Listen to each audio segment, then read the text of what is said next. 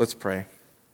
Father, what a beautiful passage of Scripture showing that you are sovereignly ruling, not over merely just heaven, but over all the kingdoms of men.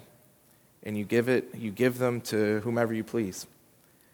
So Lord, you are the top. You are the one that we appeal to. You are the one that has all power to accomplish your purposes. We ask that you would make yourself known through your word today, and that we would be more than just hearers, but doers. We would leave after hearing your word proclaimed today, those who see you as sovereign, those who are submitted to you, and those who are all of our hope is just placed upon you and you alone. We pray these things in the name of Jesus. Amen. So Revelation 18, 1 through 2 says this: "After this I saw another angel coming down from heaven, having great authority, and the earth was made bright with his glory. And he called out with a mighty voice, 'Fallen, fallen is Babylon the Great,'" or Great Babylon. "She has become a dwelling place for demons, a haunt for unclean spirits, a haunt for every unclean bird, a haunt for every unclean and detestable beast." Babylon is a term that in Revelation is used over and over and over again for the quote-unquote great city or kingdom that opposes God and supports the works of Satan. In Daniel's day, the people of God, Israel, had been delivered over to Babylon because of their own idolatry. They were worshiping other gods, and God raised up Babylon and delivered his people into Babylon as judgment for their idolatry. For many years, the Israelites lived as exiles in the beautiful and powerful nation of Babylon. Beautiful and powerful and idolatrous. In Revelation, the imagery applies to all the people of God. We live in the beautiful and powerful world. Beautiful, powerful, and idolatrous. We live as exiles. Today, we're going to look at Babylon's beauty, we're going to look at its power, and we're going to look at its idolatry. And we're going to hope to glean something helpful for ourselves, since we too are the people of God living in exile. We're looking at Babylon's beauty, power, and idolatry so that we might know how to live in exile in the midst of Babylon, the world. Before diving directly into the text, I want you to see the heart of Nebuchadnezzar before his fall. Verse 4 says, "I, Nebuchadnezzar, was at ease in my house and prospering in my palace." There was no worries, there was no anxiety, everything was prospering, and he was at ease.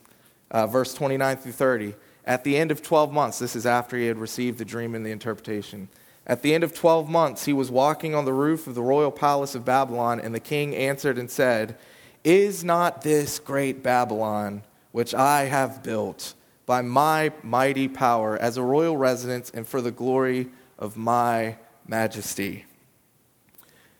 Babylon was prosperous, and in Nebuchadnezzar's mind, it was prosperous because of him. He built it for his glory, by his majesty, by his mighty power. Pride quite literally comes before the fall in chapter 4. So make no mistake, Babylon is beautiful, it is powerful, and it is idolatrous. And so I want to just kind of try to give you a picture of what it may have looked like from Nebuchadnezzar's palace roof as he's looking over this city. This is based on historical things that I've read about Babylon. "For the roof of my northern citadel, I can survey nearly my entire great city that I have built.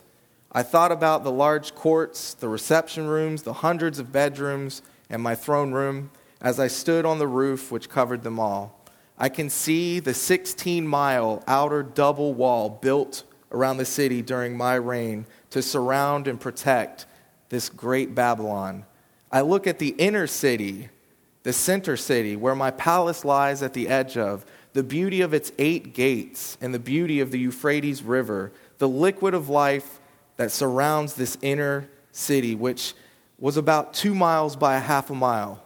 Extra watery protection but my ingenuity allowed the Euphrates to even run in the midst of the city as a water supply, providing an excellent water source for my legendary world wonder, the Hanging Gardens, which, according to legend, my lovely wife is a Median queen, and she gets homesick, and so I literally brought the green of home to Babylon and hung it on all the walls and used the power of the Euphrates to water it. Many of the palace inner court walls contain the loveliest of plants, and there outside of my palace is the road I paved with limestone and decorated with dozens of statues of lions in honor of the gods. The road ran to the city through the Ishtar Gate, one of the 8, which I decorated with dragons and bulls in honor of the gods Marduk and Baal. The limestone road continues south through our sacred district, and eventually it comes to my own Tower of Babel, a ziggurat crowned at the top with a temple for Marduk.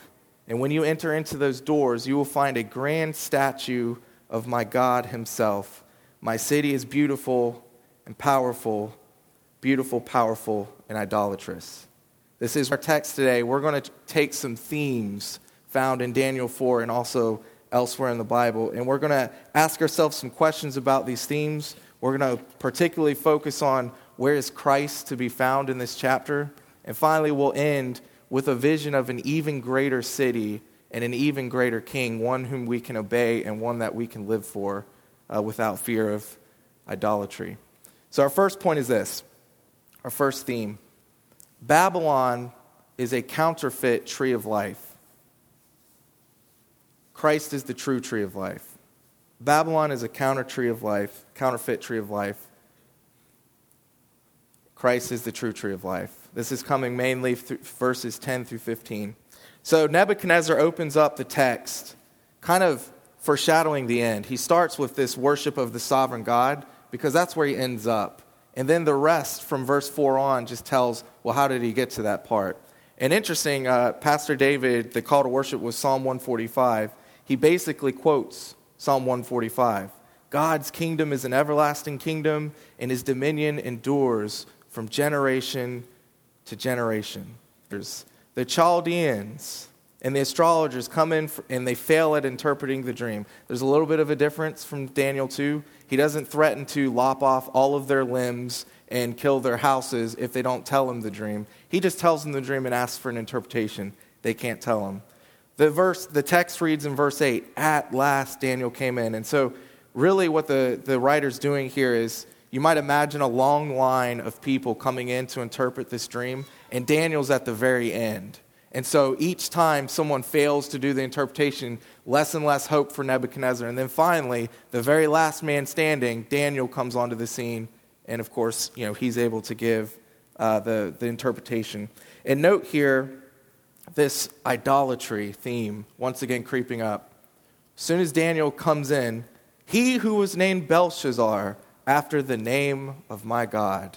Right? So already Nebuchadnezzar is reminding us of idolatry. In whom is the spirit of the holy gods. All right, so verses 10 through 12, Nebuchadnezzar summarizes the beginning of his dream saying this. I saw and behold a tree in the midst of the earth, and its height was great. The tree grew and became strong, and its top reached to heaven, and it was visible to the end of the whole earth. Its leaves were beautiful, and its fruit abundant, and in it was food for all. The beasts of the field found shade under it, and the birds of the heavens lived in it, in its branches, and all flesh was fed from it. So a couple of things here. First, we have creation language. Beasts of the field, birds of heavens. That's taking us back, Genesis 1 through 3. Genesis 1 through 3, a big theme in it, trees. Huge tree. And so here we have a tree. All right, so already we're kind of thinking of this. Listen to Genesis 2:9's description of where the tree of life is. The tree of life was in the midst of the garden, the tree of knowledge of good and evil. All right. Babylon, the tree, was in the midst of the earth. And so now we have two trees that are, quote unquote, in the centers. Commentator Golden Gay literally makes that point and says, the tree of life was in the midst of the garden, the tree of knowledge of good and evil. And he then says that because both texts put these trees in the center, we should see a slight allusion to the tree of life being here. And so the question then we can ask ourselves is, which tree is Babylon? Is it setting itself up to be the tree of life, or is it not? Is it not? Jesus also alludes to Daniel 4, and he seems to answer this question for us. Luke 13, 18 through 19, Jesus says this. He said, therefore, what is the kingdom of God like? To what shall I compare it? It is like a grain of mustard seed that a man took and sowed in his garden, and it grew and became a tree, and the birds of the air made nests in its branches. So there's a lot of overlap between Daniel 4 and Luke 13. Let me point out a couple of things. Kingdom comes up in Luke 13, verse 4, 27, 39, 31, 32, 36, 37. Kingdom's a big theme of Luke 13. Kingdom comes up in Daniel 4 26 times. It's the biggest theme. Kingdom or king, right? 26 times. Tree, Luke 13, 10, 20, 22, 23, 26. The center of our vision here is a tree. Birds of the heavens come up in Luke 13, So we know from Daniel 2 that Nebuchadnezzar's kingdom was prophesied to fall, right? Eventually, the kingdom of God is going to come, and it's going to crush this multi-layered statue, which is all the different kingdoms of the world, and it's going to crush it into chaff. And then we know from Daniel 3 that Nebuchadnezzar seems to rebel directly against the interpretation of this dream. How did he do that? He builds a statue of himself that's made of pure gold, which represented his kingdom, the head of gold, right? But he made the whole statue gold in defiance of the dream. And here Jesus is telling us the kingdom of God is like a tree, right? And so it is the very kingdom that will cause the fall of all the kingdoms of heaven. Jesus here tells us the kingdom of God may look small, but eventually it will be a gigantic tree. And he alludes to Nebuchadnezzar's dream in Daniel 4, making the connection and telling us Babylon is not the kingdom of God. Jesus' kingdom is the kingdom of God. Eating Babylon's fruit will only lead to death. So in Luke 13, Jesus is also referring to another passage about trees, because trees is a big theme in the Old Testament. Ezekiel 17, 22 through 24. And the context for Ezekiel 17 is Babylon and God's people. It's about God using Babylon as judgment against the idolatrous Israelites, which is what we've kind of been talking about at the beginning. Verses 22 through 24 give Israel a hope and a vision of a tree that is going to restore their kingdom. And so 22 through 24 says this, Thus says the Lord God, I myself will take a sprig from the lofty top of the cedar and will set it out. I will break off from the topmost of its young twigs a tender one, and I myself will plant it on a high and lofty mountain. On the mountain height of Israel I will plant it, that it may bear branches and produce fruit and become a noble cedar. And under it will dwell every kind of bird. In the shade of its branches, birds of every sort will nest. And all the trees of the field shall know that I am the Lord. I will bring low the high tree and make high the low tree. Dry up the green tree and make the dry tree flourish. I am the Lord. I have spoken, and I will do it. And so Jesus is the king, and Jesus ushers in the kingdom of heaven, and Jesus is making the claim that that kingdom and that kingdom alone is the true tree by which under all the nations shall flourish and have life. So what does Scripture tell us? Well, I want to say this too. More on the tree language, right?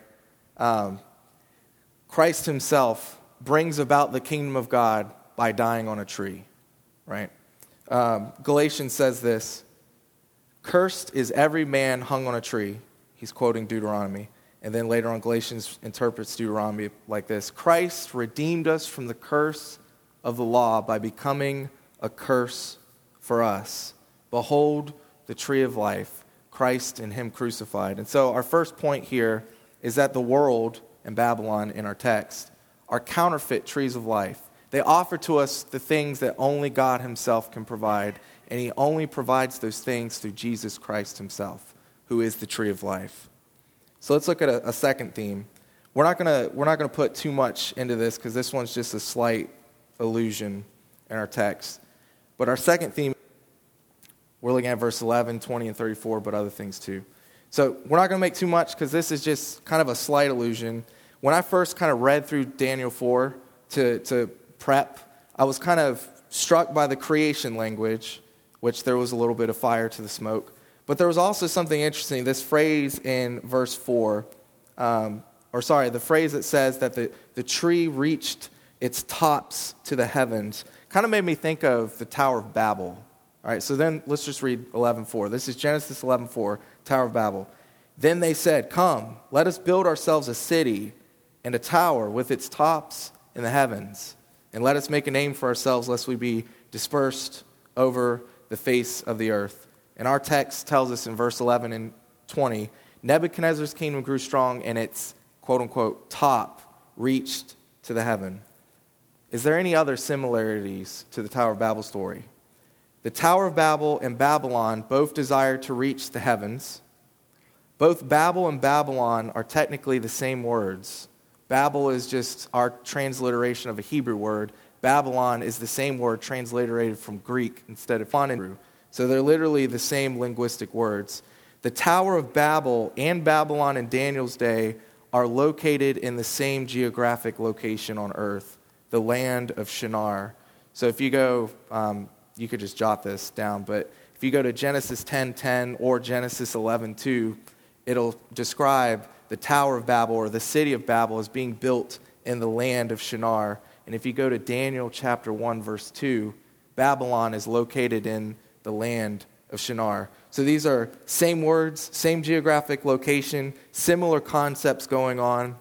Babel in Babylonian quite literally means the gate of God, which is why when in Genesis 11 we read it religiously, that they're not just building like a tall skyscraper just to have like awesome height and a good view, but they're literally trying to build themselves up to the gods, right? They're trying to, in their own works, make themselves a way to God. Genesis 11:3 talks about bricks. "Come, let us make bricks and burn them thoroughly." And they had brick for stone and bitumen for mortar.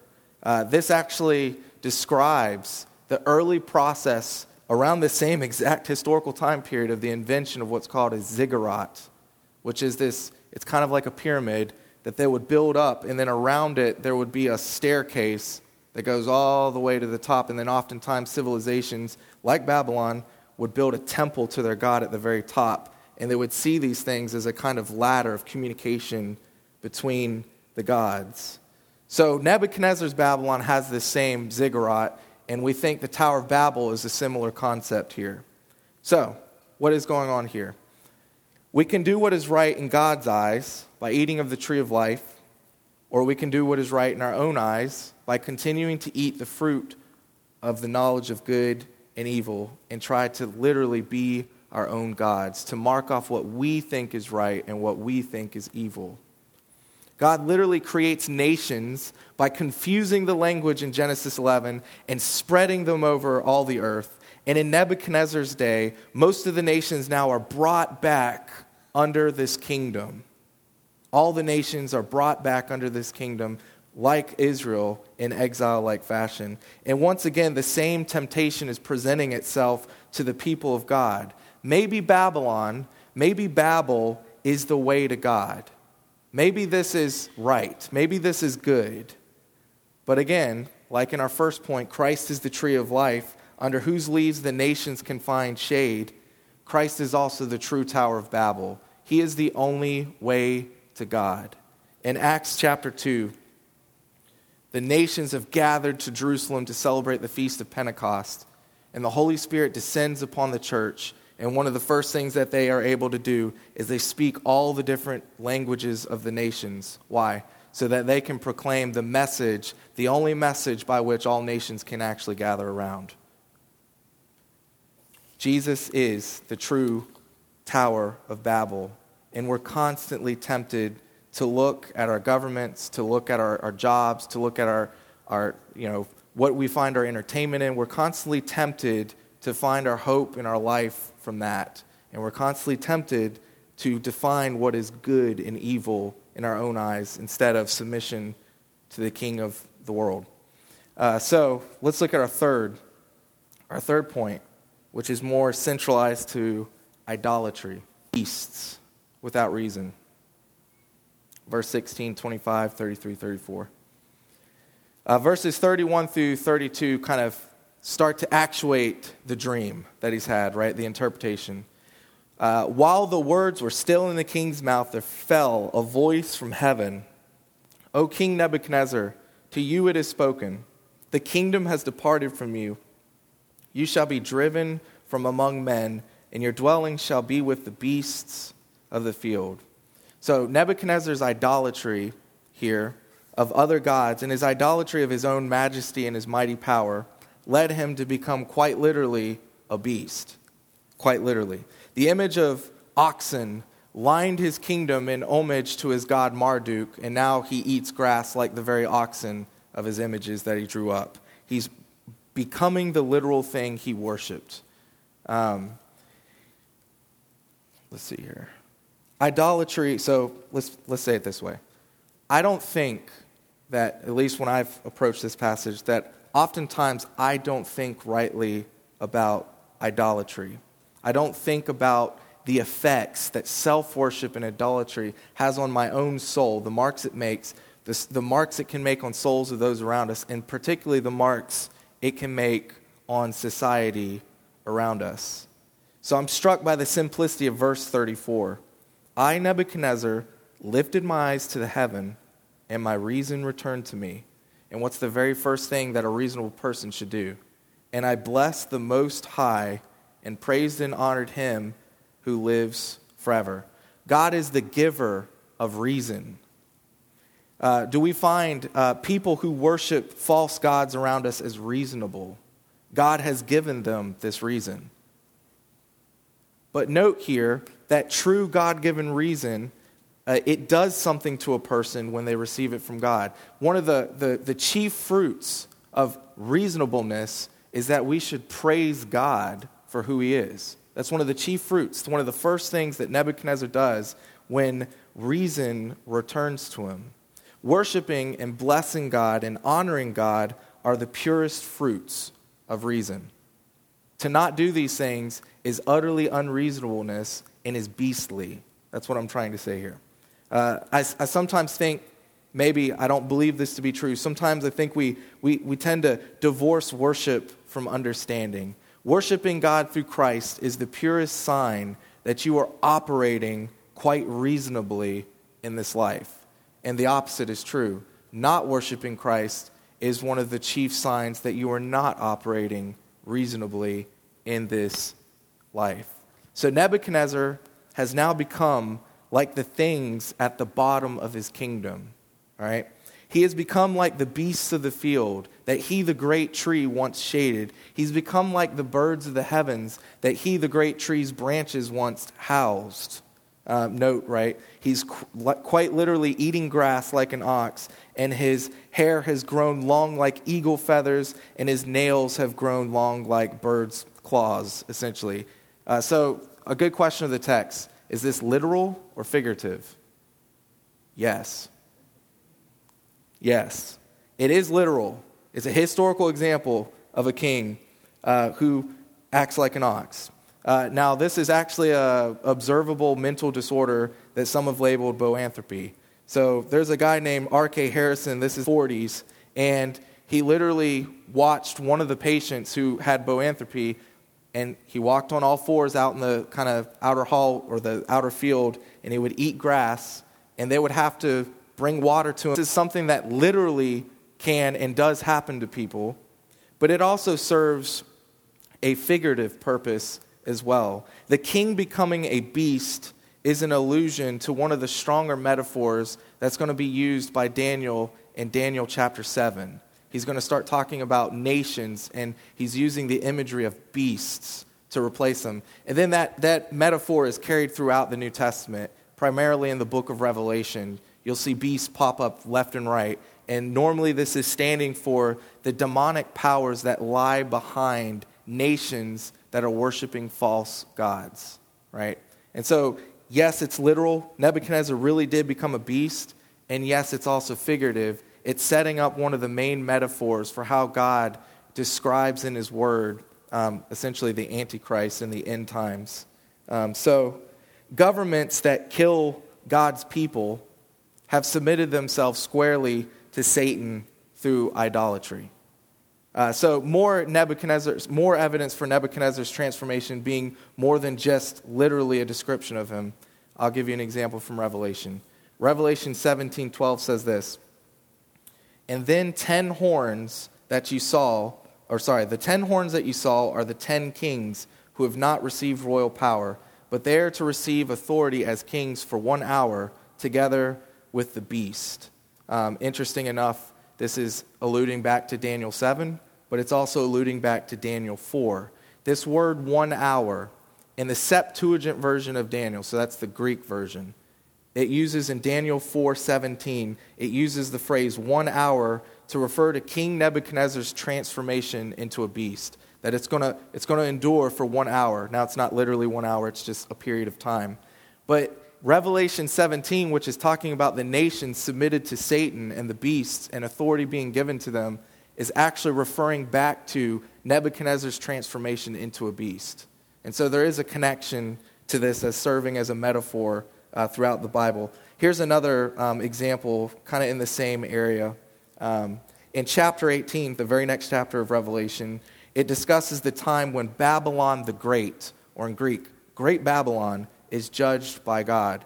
And this is quoting Daniel chapter 4:30, when Nebuchadnezzar is on his roof and he says, "Is not this Great Babylon," or quite literally, "Is not this Babylon the Great?" And so this text is literal. Nebuchadnezzar really did become a beast, but it's also setting us up for Daniel chapter 7 and even Revelation to understand the metaphoric language of beasts. So that's heady stuff. What does it mean for us? There's a couple of things, kind of two things that I think we can take from this. First, we should not put our trust in the government. 100%. Never. Governments that once claimed God can quickly shift and transform into beasts that kill their people. It happens over and over and over again in history. It was an instant where Nebuchadnezzar went from being perfectly reasonable to perfectly beastly in an instant. And it's the same way with the nations who are submitting themselves to idolatry, who are worshiping false gods. We have become more and more tolerant of idolatry in our personal lives, in those around us, and in our society. And the more tolerant we are of idolatry, the more beastly we become as a society. I'll give scripture for that in a second. I just want to give one example, and I'm not picking on any party here. I'm just giving an example of idolatry in America today. This is how the House of Representatives opened themselves in prayer for year 2021. "The God who created the world and everything in it bless us and keep us. May the Lord make his face to shine upon us." Number 6, right? "And be gracious unto us. May the Lord lift up the light of his countenance upon us and give us peace, peace upon our families, peace across the land. And dare I ask, O Lord, peace even in this chamber. We ask it in the name of the monotheistic God Brahma, and God known by many names, by many different faiths." So, number 6 was idolatrous gods. America is beautiful. America is powerful. America is idolatrous. Now, let's put it into our own personal lives. This also means for us that we should repent of idolatry. And so let me show you something that kind of shows you how idolatry can make us into beasts. Romans 1:21-23. Paul writes this, "For although they knew God, they did not honor him as God or give thanks to him, but they became futile in their thinking, and their foolish hearts were darkened. Claiming to be wise, they became fools and exchanged the glory of the immortal God for images resembling mortal man and birds and animals and creeping things. And so Paul is describing idolatry. When you exchange the glory of God for the glory of anything else, whether it be a false god or it's actually a created thing or a piece of entertainment, it doesn't matter. When you exchange God's glory for that, it describes we became fools, our hearts were darkened, right? There's some bad descriptions there. But more so, if you keep following the logic, verse 24 on, Paul gives a threefold judgment of God on idolaters. He describes the judgment that's given to people who are in idolatry and societies in idolatry. He describes it as threefold, and so I just want you to see it's three gifts. He literally gives us what we want. So verse 24, he gives us up to the lusts of our hearts. Verse 26, he gives us up to dishonorable passions, seen keenly in relationships contrary to nature, such as homosexuality. Verse 28 tells us that God gives us up to a debased mind, to do what ought not to be done. Idolatry leads to God's judgment. What does God's judgment look like for idolatry? A giving of the people over to corrupt hearts, passions, and reason. We should take idolatry seriously and repent. Calvin writes of repentance. Repentance is the true turning of our life to God, a turning that arises from a pure and earnest fear of God. And it consists in the killing of our flesh and the old man, and in the vivification or bringing to life of the Spirit. In a word, I interpret repentance as regeneration, whose sole end is to restore to us the image of God that has been disfigured and all but obliterated. But this is a downer note. Have no fear. The next part shows us how even over the beastly kingdoms, God is king. Even over the beastly kingdoms, God rules. So our final theme, God rules the kingdom of men. And Jesus is the King of Kings and the Lord of Lords. And this is the most centric theme to Daniel chapter 4. It's found in a refrain in verses 17, 25, and 32. Commentator Dale Ralph Davis writes this of Daniel. In chapter 2, God reveals. In chapter 3, God rescues. In chapter 4, God rules. So the controlling theme of our text is the rule of God. Verses 4 through 18 is the report of Nebuchadnezzar's dream. Verses 9 through 27 is the report of its interpretation. And verses 28 through 33 is the report of its fulfillment. And each one of those reports, kind of toward the end of each report, there's this of men and gives it to whom he will. Each report, that's how it ends, kind of. The word king or kingdom, we've already mentioned this, it's used over 25 times. The phrase heaven and heavens is used over 16 times. The title for God, Most High, is used 6 times throughout the text. Even this concept of watchers and holy ones doing his bidding is pointing us to this idea of God being the Lord of hosts, the Lord of armies. Just like earthly kings have servants that they send to go out, carry out their decrees, God himself isn't appearing to Nebuchadnezzar and telling him all these things. He's sending out his watchers and his holy ones to do his bidding. And so even that is showing us that God is king. And then finally, look at verse 3, and you can also look at the very end, 34 through 35. There's poems. The poems themselves show us that Nebuchadnezzar starts to grasp the idea of God's sovereignty. So all these things just point to the very clear principle of this passage. God is ruling over the kingdoms of men, even when they are beastly. He is ruling over them. I want to do a little, Navi does the same thing. When you see, flip to the next slide actually. When you see indentions like that, this is an example of identifying poetry in the Old Testament in particular. Sometimes they do it in the New Testament too. So Hebrew poetry doesn't rhyme in the way that we rhyme. Like we don't just put sounds of words. Hebrew poetry uses what's called parallelism, and basically it's just saying synonymous terms are rhyming. So I'm going to use synonyms. to rhyme. And so if you ever come across where there's a text that's indented over farther, that's the beginning of a poem, or that's what the people who are translating are saying. They think it's a poem. And then, do you see how there's couplets and triplets? This is too complicated, but look at the example of a couplet. The first line is indented, and then the second line is indented even further. When you see that, it just means that second line belongs to the first line. And so you'll see the triplet too. The first line, and then the second and third line belong to the first line. So anytime you see that in your Bibles, you can start looking for parallelism. So I gave a really bad Bob the Builder parallel, but Bob was building a skyscraper. Bob and he are parallel. Building and constructed are parallel. Skyscraper and tower are parallel. That's how Hebrew rhymes. It uses synonymous terms to So, fun fact. All right, you can go to the next slide, back to the 4. All right, so Martin Luther once wrote, "Even the devil is God's devil," to signify absolute sovereignty ascribed to God.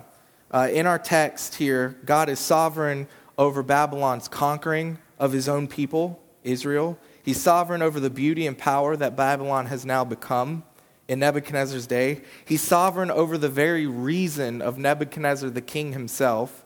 He's sovereign over Nebuchadnezzar losing his reasoning and becoming a beast. And he's sovereign yet again of Nebuchadnezzar shifting back from beastly form back into a man and becoming reasonable again. And so Nebuchadnezzar here tastes God's sovereignty, and he writes poems about it. He sings a song, essentially. But we could ask, all right, we've been down this trail again. Daniel 2, you had this dream. We showed you that your kingdom will end eventually, and then ultimately all the kingdoms are going to end when the kingdom of God comes. What did you do in Daniel 3? You built an entire statue of gold signifying, I deny that interpretation. So does Nebuchadnezzar really submit himself? Does he convert, right? Does he become a Yahweh follower as a result of this? We don't know, but I think the text seems to allude that Neb is still doing the same thing he did in Daniel 2 and Daniel 3. This is pointed out by John Goldengay, commentator. He looks at the praise at the end, 34 and 36. Verses 34 and 36 is full of language ascribed to God. So quite literally, his, he, his, him, his, he. 9 times referring to God, right? That sounds good. God-centric language. Sounds like he's become someone who has submitted himself to the sovereignty. But right smack dab in the middle of that verse, we have verse 35, in which we find my, me, my, I, me. If you're counting, that's a 10-to-9 ratio. Nebuchadnezzar refers to himself 10 times and to 9. God 9 times. You could also count in verse 36, he says the word I as well, so then it would be 11-to-9. So it seems like he might still have a lot of stock in himself, even though he is recognizing that God is sovereign.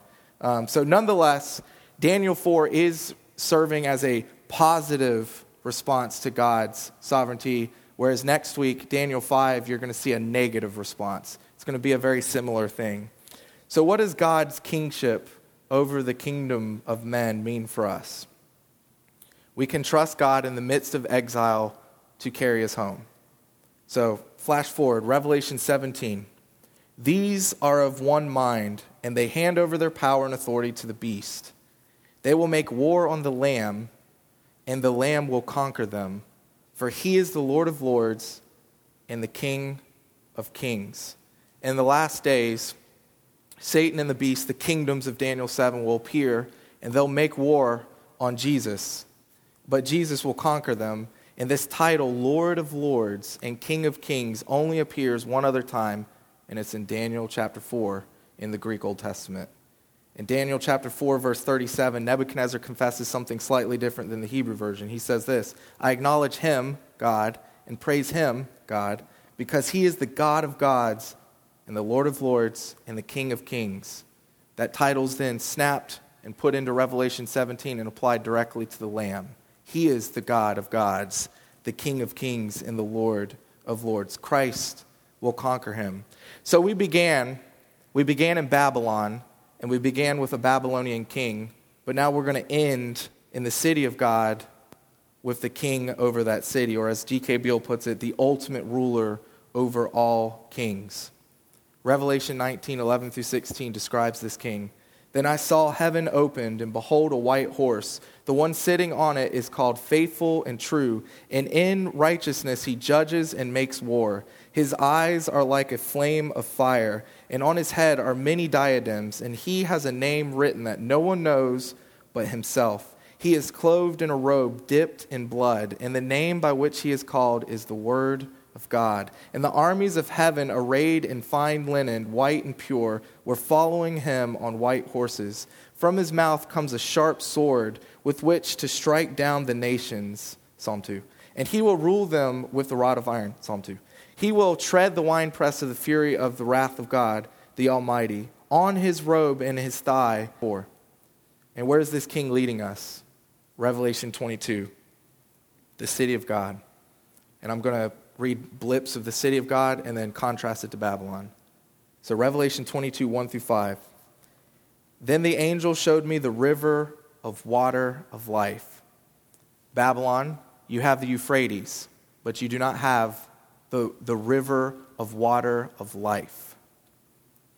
Bright as crystal, flowing through the throne of God and of the Lamb. Nebuchadnezzar's throne doesn't seem so significant anymore when you think about the throne of God and the Lamb. Through the middle of the street of the city, also on the other side of the river, the tree of life with its 12 kinds of fruit, yielding its fruit each month. Hanging gardens might be a wonder of the world. The tree of life is the wonder of heaven. The leaves of the tree were for the healing of the nations, not the oppression of the nations like Babylon. No longer will there be anything accursed. No more beastly governments and kings and idolaters and sin and the curse that comes from the tree of the knowledge of good and evil. But the throne of God and the Lamb, they will see his face, no light of lamp or sun, for the Lord God will be their light.